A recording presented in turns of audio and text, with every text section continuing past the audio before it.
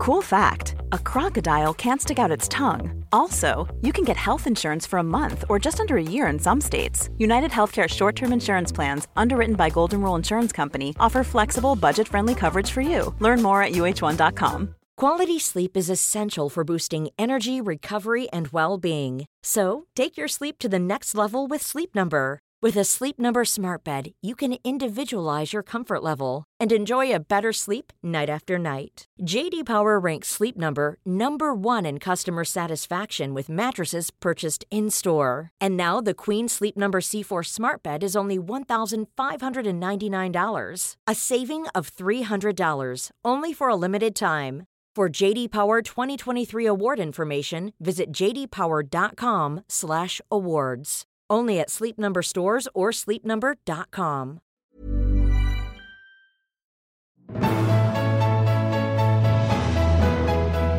Hi, I'm Dr. Amy Robbins, and welcome to the Life, Death, and Space Between podcast. I'm a licensed clinical psychologist and medium. I know it seems like a strange combination, but that gives me a unique view of life and death. Death can be scary. I get that. That's why I'm doing this. I want to help people explore life, death, and what it all means. We are born and we die. What we do in the middle is the space between. Oh wow, oh wow, oh wow, uttered Steve Jobs before passing away. This is all an elaborate hoax, stated Roger Ebert, the famous Chicago movie critic. Enough, enough. The angels say enough. 3 days left were the final words of Lisa Smartt's father. Lisa is a linguist, educator, and poet. It was these words that prompted Lisa to found the Final Words Project, an ongoing study devoted to collect and interpret the mysterious communications at the end of life.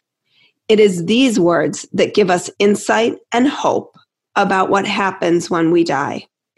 I am honored to welcome Lisa to the show today to tell us about the Final Words Project, your book Words from the Threshold, and the article that just came out yesterday, January 16th, in The Atlantic, titled What People Actually Say Before They Die.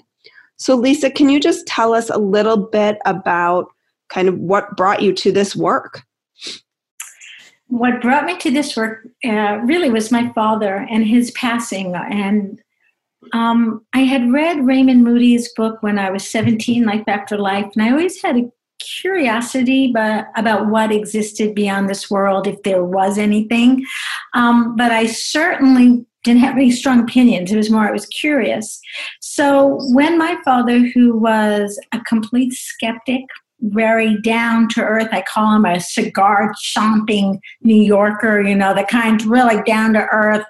Didn't believe in a thing. If I ever spoke about angels or anything like that, he'd roll his eyes. So those last 3 weeks when he became suddenly very ill, he had a very serious infection as a result of being over-radiated in cancer treatment. And in those last 3 weeks, he started talking about angels in the room. And I was stunned because this is a man who would have rolled his eyes at me when, about such a thing. And I am trained as a linguist, and I've always had a love for language. So as I started hearing my father talk about things, enigmatic and mysterious things like angels in the room, and I also noticed shifts in his language, I began to write everything down that I heard, because as a linguist, that's what I was trained to do when I heard language that mystified me. Mm-hmm. And then when my father did pass, he was living in Berkeley, California, where I grew up. I went to school at UC Berkeley, where I studied linguistics. I went right up the street to see what was available about research in end-of-life language, because what I had witnessed in those last 3 weeks of his life blew me away and made me super curious.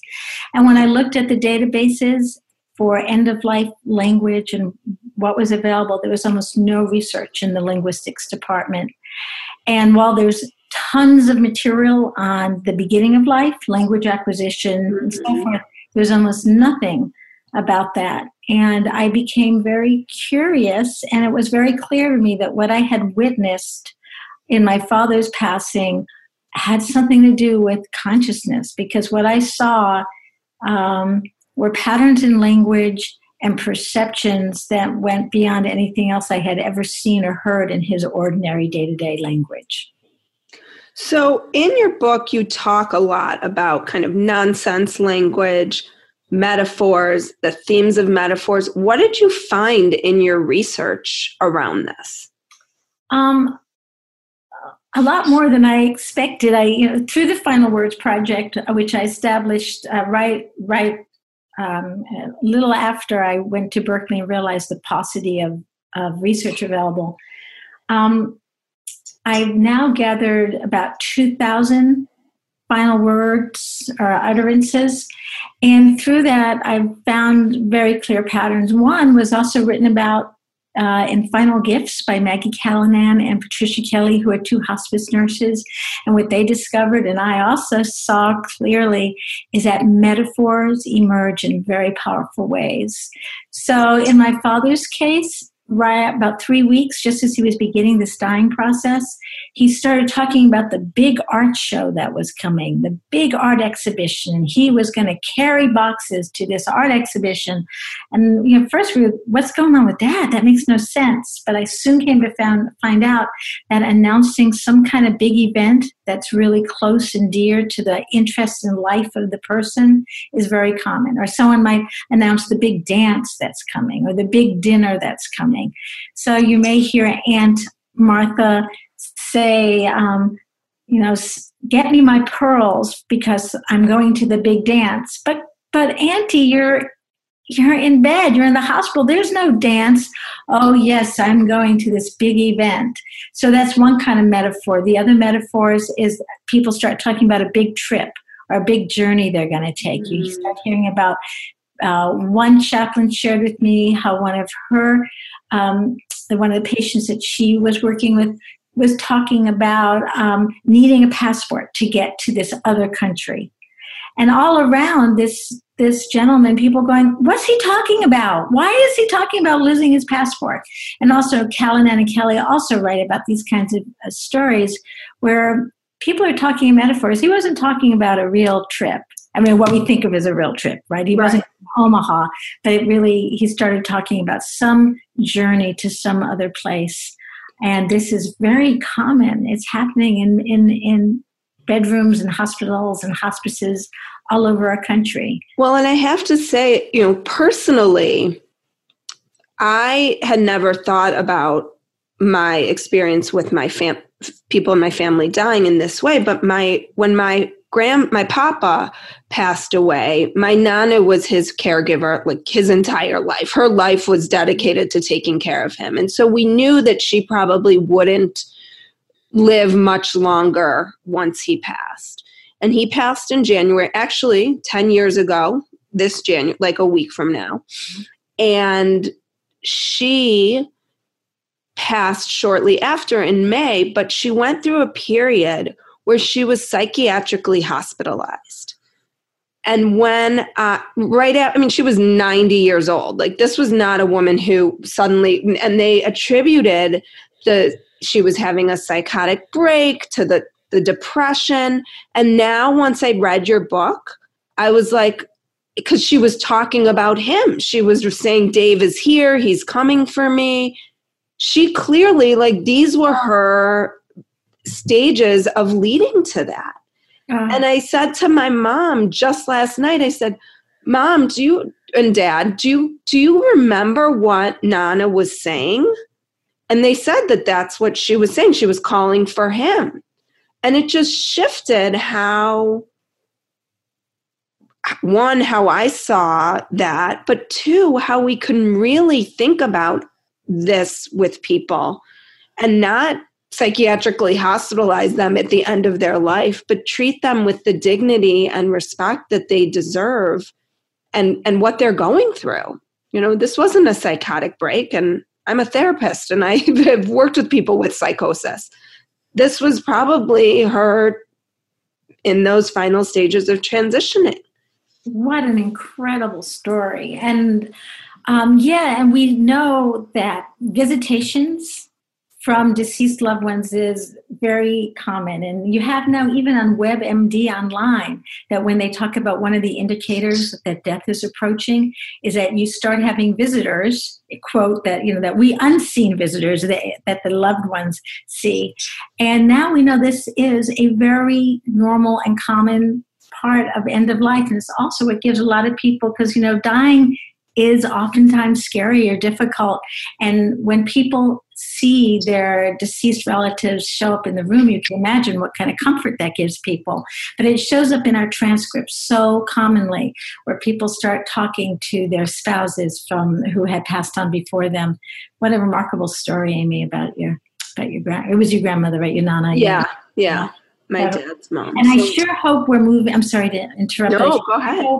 We're moving, because you can imagine that if we enter into, if we imagine, or at least maybe even know, that there is something magical going on, there's a portal door opening, or if we even write down or just be witness with an open heart and with a sacred eye, then we ourselves become privy to kind of a view beyond the threshold, which is so magical and such a blessing. So what a great story. Thank you for that. And thank you for shining a light on that for me. What is the nonsense language that you talk about? I'm going to get some examples here to make it a little easier.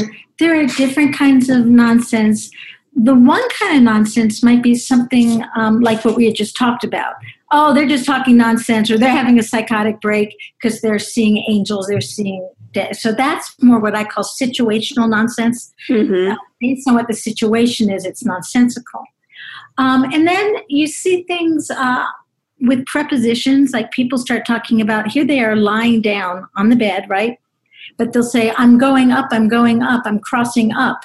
And everyone's going, what the heck are you talking about? You're lying right down there on a bed. But really, people start using up and down and hearing. Let me think of some other. I'm on top now, moving on top. I'm crossing up. I've got to get down to earth. Help me get back down. So, what we know about the near-death experience is that when people first have an NDE, one of the first things that they have is they experience moving out of their body. So one of the, quote, nonsensical things we hear is that people's use of prepositions, those little words that say where they are in space, they begin to kind of go wonky. So that's one form. There's just babbling that you sometimes hear closer as people approach. And we know with something like speaking in tongues, for example, glossolalia, you hear nonsense syllables, and also at the end of life. And we don't really know what they mean or what that happens, but we do know that they come from, often it's language from a different part of our brains, right? It's not, and so I have many ideas about that, but that's one of the things that we do see, pure gibberish. Or we'll see self-contradiction, something like one gentleman said, give me a half of full measure of help. Half. Or my father said, introductory offer. Lisa, it's an introductory offer. The store is closing down.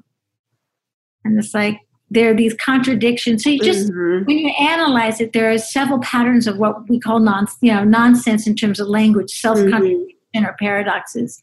And yet we know when people talk about near-death experiences, they also use language that we could call nonsensical. So, for example, oftentimes we've heard with people who have near-death experiences, they may say, you know what, I have never felt as alive as when I was dead. And that's how freeing is that, right? How freeing is that? Bring it on. Really. But that technically, in terms of language, that's nonsense, right? Because it contradicts. So those are the kinds of things that you'll hear in the language of people at end of life that have been dismissed often because of medications or psychotic breaks or, their brain is just going wonky. Well, I am proposing and I'm suggesting that maybe some of these combinations we're seeing are indications that people are going into another type of experience, another type of consciousness. Right. And you talk about symbolic language as well. And one of the things that people always ask me in my work as a medium is how when someone who has passed is talking to you, do you hear them talking to you? Hey, I'm Ryan Reynolds. Recently, I asked Mint Mobile's legal team if big wireless companies are allowed to raise prices due to inflation. They said yes. And then when I asked if raising prices technically violates those onerous two-year contracts, they said, "What the f*** are you talking about, you insane Hollywood ass?" So to recap, we're cutting the price of Mint Unlimited from $30 a month to just $15 a month. Give it a try at mintmobile.com/switch. $45 up front for 3 months plus taxes and fees. Promo rate for new customers for limited time. Unlimited more than 40 gigabytes per month. Slows full terms at mintmobile.com.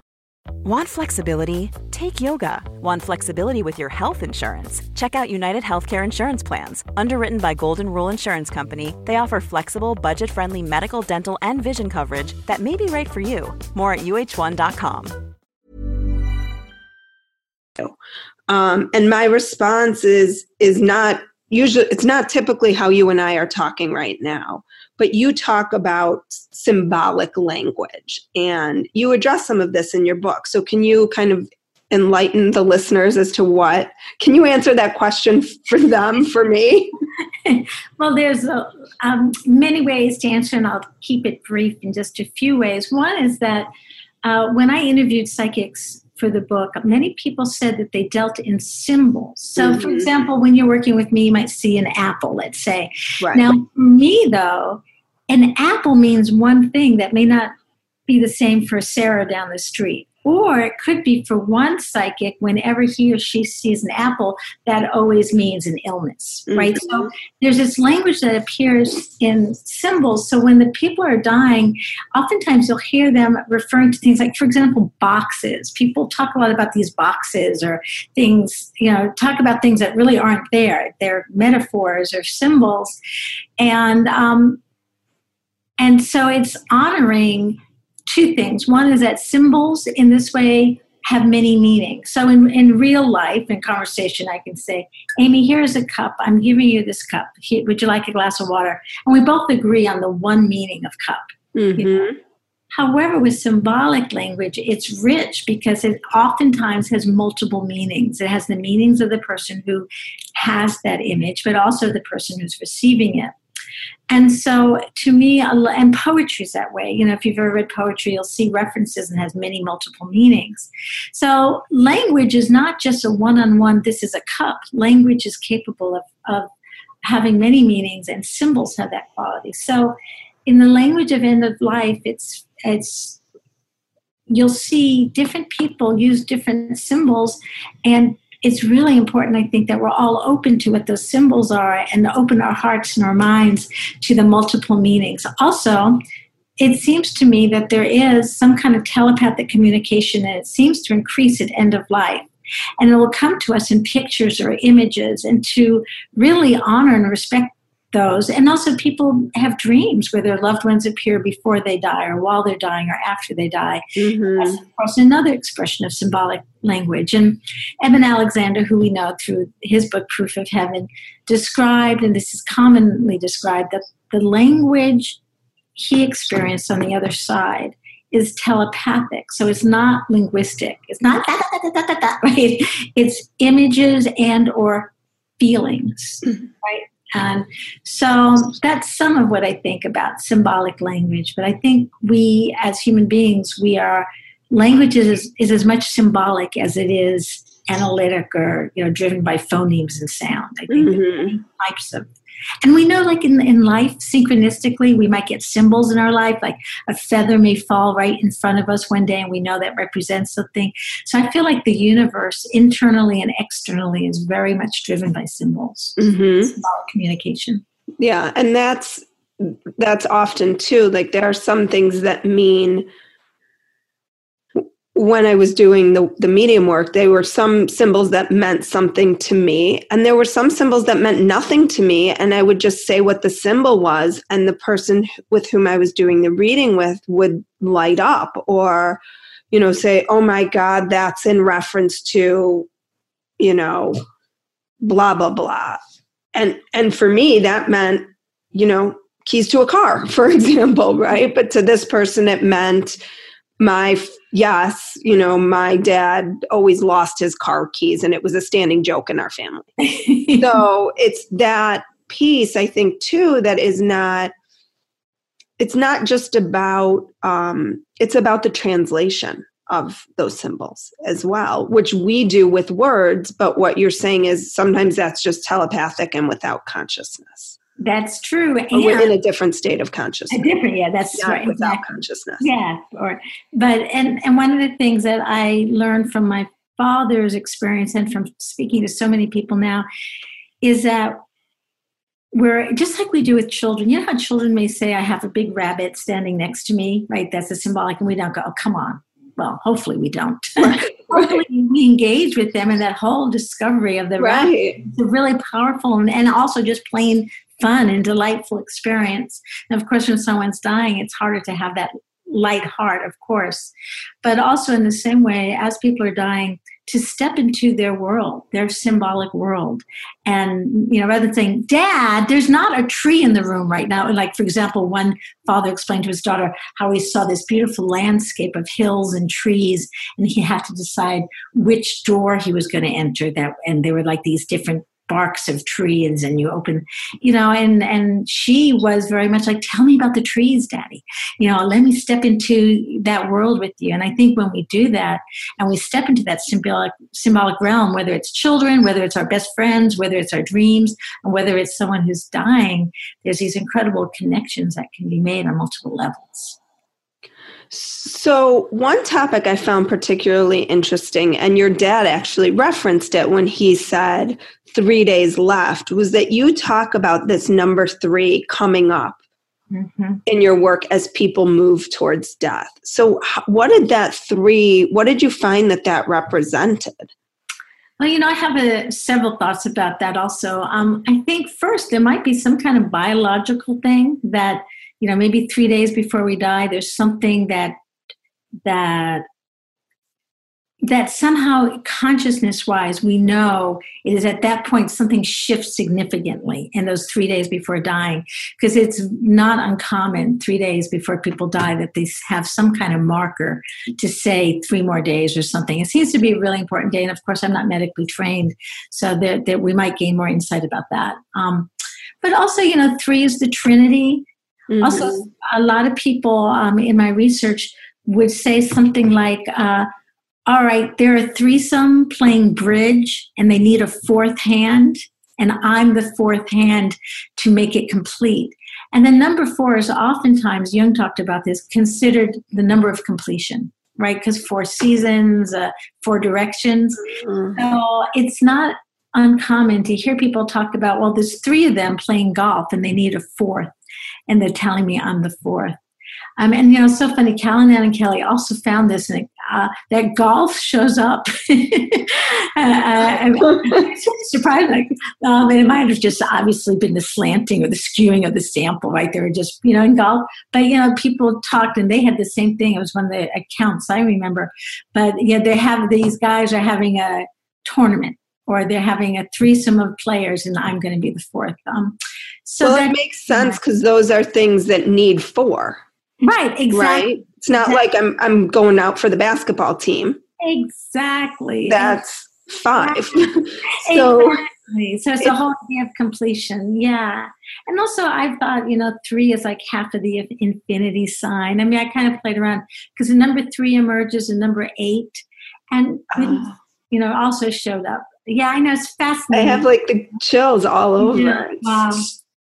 Wow. So that's cool for me I love getting that feedback from you, because that tells me something about how real that is. And, we're continuing to collect data, and I haven't really gone through it for a few months because I've been so busy, but I'll be sitting down in the next few months and really combing through it again, because we have so much more data now, and I want to look at the numbers. Are really fascinating. Well, and so my next question isn't necessarily related to language, but I remember years ago, I don't know if I saw her on a show, but Jill Bolte, do you remember? Mm-hmm, I do remember. Who had the stroke, and she talked about her mind not knowing that her mind was not functioning, but that she was able to sense the energy of the people in the room. And you talk about this in your book too. with regards to, I think you alluded to like the person who was dying. I can't remember if it was a near-death experience and they came back. They must have, because they reported that they knew that the nurse and the doctor were having an affair, or there was like a connection or something.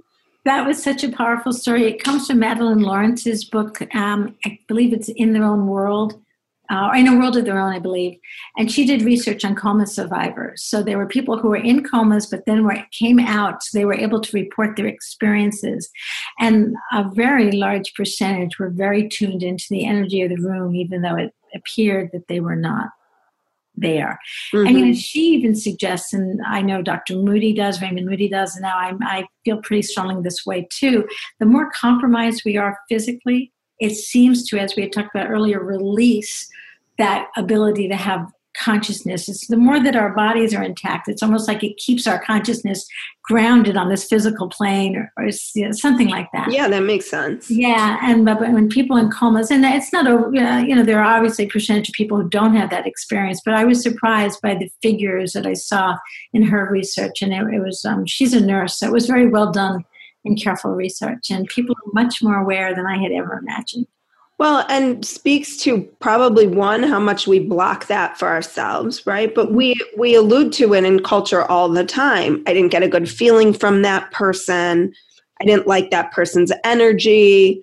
But so often our cognitive processes take over and we start to rationalize why that is or talk ourselves out of it. And part of my work is in this podcast is really wanting people to be able to get more in touch with their own intuition. And it sounds like it's more accessible when your mind, your brain isn't able to interfere and your consciousness is just more expansive. Right. And I believe Melvin Morse, who was on our webinar at the University of Heaven last week, I believe, but anyway, a couple of weeks ago, he does work with something called applied remote viewing. It's a very technical way to develop psychic ability. But the whole idea is that there is this big informational field and that we can all tap it. And so I just think what happens is when our bodies are compromised, it's almost like there's a tear in the veil or something, or however you want to think of it. So we have access, but he's approaching it very scientifically, and it's like a protocol that was used in the military about developing these abilities.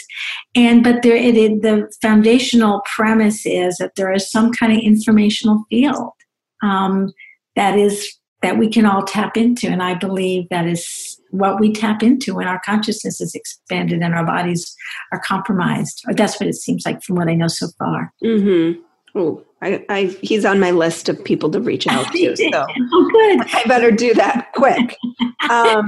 So I feel like in sort of, for me, consolidating this notion of around death, it seems like there's sort of three, there it is again, 3 areas that are particularly scary when it comes to death. And it seems like it's the process of dying, what happens to us when we die, and the fear of people we love dying and the pain around that. So what kind of hope do you feel like your book gives regarding the process of dying in particular? Because I know I'm going to talk to Dr. Moody in a couple of weeks, and we're going to talk about near-death experiences, which sort of addresses what happens when we die. But this process of dying seems to be frightening for people. And how does it give us hope? I have really lost a lot of my fear of dying. Now, of course, if I was on a plane getting ready to crash, I would feel afraid. But my father was not only skeptical about angels, but he was really afraid of dying. And I think because he didn't have a spiritual belief system, dying was really scary.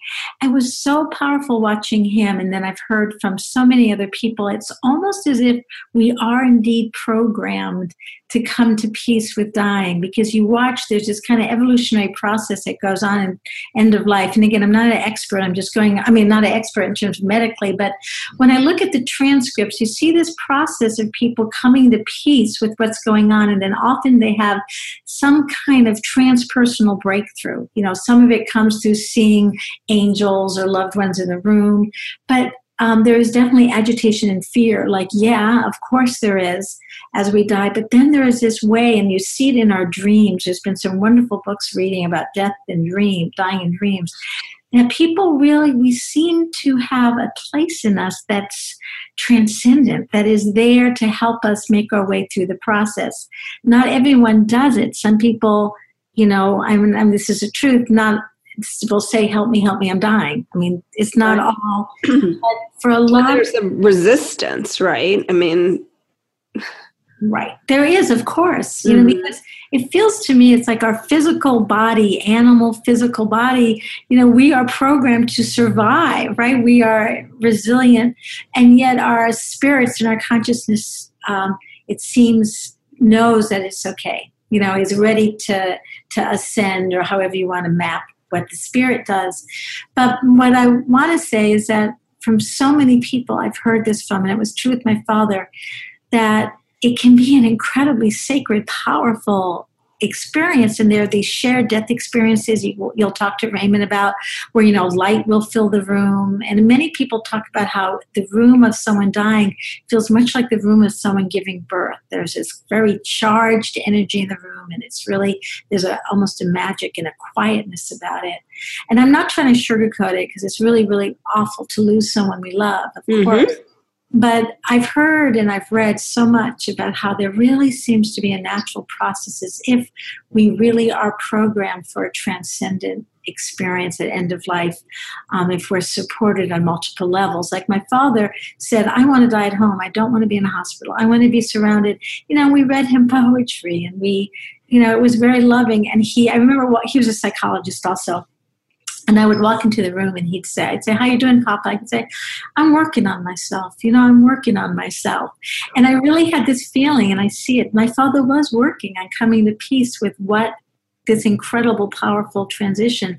But there was so much peace and grace in him that I would have never imagined. So I feel I'm not afraid of dying now, in the sense of the process, because I've heard too many people tell me about the angels in the room, or these incredible landscapes opening, or Steve Jobs, who was not a believer by any means, right? And, oh wow, oh wow, oh wow. Or Thomas Edison saying, it's beautiful over there. If our brains are completely decaying, basically, as we die, right? Things are shutting up. How is it we're seeing such magnificent things? So I have lost a lot of my fear of the dying process. And my dear husband, who's 70, was really sick last week. And it was really, really scary, because from this side, grief is real. Yeah. I don't care what you believe about the afterlife. I mean, I want my husband around to help me wash the dishes. Right. I don't care if there's a world beyond. And I love being alive. And even though I've lost a lot of my fear, and I feel very confident now there's something beyond, I want to be here and enjoy as long as I can. And so. Well, and that's the key, right? Being here and enjoying it. Yes. And anytime we've had these transcendent experiences, whether we have them through witnessing other people's passing, or whether we have it in prayer, the trick for me is to bring all that juicy, amazing transcendence just into our everyday lives. And it's not as easy as, it's not always easy. No, it's work. It's work. But when you have those experiences, yeah, be it, like you said, through prayer, through meditation, through dreams, through after-death visitations, which was how mine sort of got started, it does feel like an awakening in some way, and an enlightening of, wow. And really, how can I connect with that, with my soul now, so I can continue to grow my soul here and transcend in some ways while I'm still here. Exactly. And that's why the final words, and not being afraid of what we hear from our loved ones, not calling it psychotic, but maybe instead sacred. Mm-hmm. It gives us even more of a touchstone to the sacred in our lives, because the more we can connect with the sacred, the more sacred our lives become, right? So, once we see the I like that. And it's like the grace of death and dying. Once we can see that, and again, I'm not sugarcoating it, but there is a lot of grace in that, and people share death experiences of seeing a mist or a light, emerge, emanate from their loved one as they're dying. There's so many things that happen that are very compelling, and the language is one touchstone. It's not to be afraid of that symbolic language, not to be afraid of the nonsense, but to enter in and to listen to the conversations our loved ones might be having with people who aren't in the physically in the room with us. Mm-hmm. So we're going to pivot here. Tell me about the University of Heaven that you started with Dr. Raymond Moody, because obviously I was, how I felt, because we talked before this about just you being so open and willing to talk to me and how grateful I was for that. But what he's doing and what you're doing with him is so fascinating to me. So can you... Thank you. Raymond, who coined the term near-death experience and really opened the door for so much of this conversation, is 70, I think he's 74, 75, and getting older. He has so much wisdom, and it's just really hard for him to travel these days, and his health isn't the best. And we both really wanted to bring his work forward, and also he has blazed the trail for so many people. Matter of fact, Christine, brought in some of his work. Just so many people. So I was really excited as I got to see the technology has gotten so accessible for someone like me, right? Who's frankly someone like me too. You too. And what a great opportunity, because it for Raymond to create sort of a legacy site where we also invite and highlight all the people who've been affected by him, including myself. So we do live webinars. We have an amazing complimentary blog with just remarkable researchers who are writing articles. It's all for free, obviously. The live webinars are small cost, and but we do offer scholarships if anyone's struggling, which I understand. I've been there. But it's just a very exciting opportunity to capture all of Raymond's work and allow him to offer his wisdom and those of his colleagues without having to leave his living room and travel on a plane for 12 hours to Europe. So it's just really, and I really love building a community of really just remarkable people. We're going to be interviewing Rachel Harris next February 5th, and she has written this book called Listening to Ayahuasca. Mm-hmm. And it's a look at what the similarities and differences are in those kinds of experiences, NDEs and ayahuasca. And Dr. Melvin Morris will be talking more about the science of NDEs next weekend with his live webinar. So it's such an honor to be a part of really capturing Dr. Moody's legacy. He's a sweetheart of a person and has done so much for so many people, including myself. So I'm very grateful. And those webinars are how long is each webinar? About an hour and 10 minutes. Okay. And they're $15. So part of what you're offering my listeners today is this is going to air on a Thursday. Mm-hmm. So any listener who is interested in, you could pay for the webinar, or you have until Monday to go to iTunes and review my podcast, snap a picture of it, send an email to the universityofheaven@gmail.com with the subject in the email, the space between podcast, and 3 people will get chosen for a free webinar registration of your choice. And those webinars are ongoing. You have some really fascinating people. I'm hoping to do maybe little appetizers on them on my podcast. And then if we can get the timing right, use it as like a launching pad to maybe get some more people to your University of Heaven, which I think would be great. But take some time and do that. Go look at your site. Also, if people want like a little appetizer as well before buying your book, they can read the article that was out in The Atlantic. And we have a page. Oh, I'm sorry. Go ahead. We have a resources page. So every person who we have on the webinar has given a free excerpt from their book. So there's lots of free excerpts, including my own from my book. And we also have some pre-recorded webinars that are coming up. So so that will also be available in the coming weeks and months too. So thank you so much. Thank you so much for taking the time to open up this world of language and what happens as people transition. I think it's really important for us to always be thinking about this and to think about how we are treating people, as that was illuminated for me at the end of life when they're talking about these things, and how we can really engage with them in a beautiful conversation. Beautiful. Thank you. Thank you. All right, everybody. Have a great day, and we'll see you next week. Thanks. Like what you heard today and want to hear more? Curious about what comes next and what it all means? You can subscribe on iTunes. Just go to podcasts and find Life, Death, and the Space Between and hit subscribe. And you can follow me on Twitter and Instagram at Dr. Amy Robbins. Ask me any questions you might have, let me know what else you'd love to hear about, or just share your story. I can't wait to hear from you.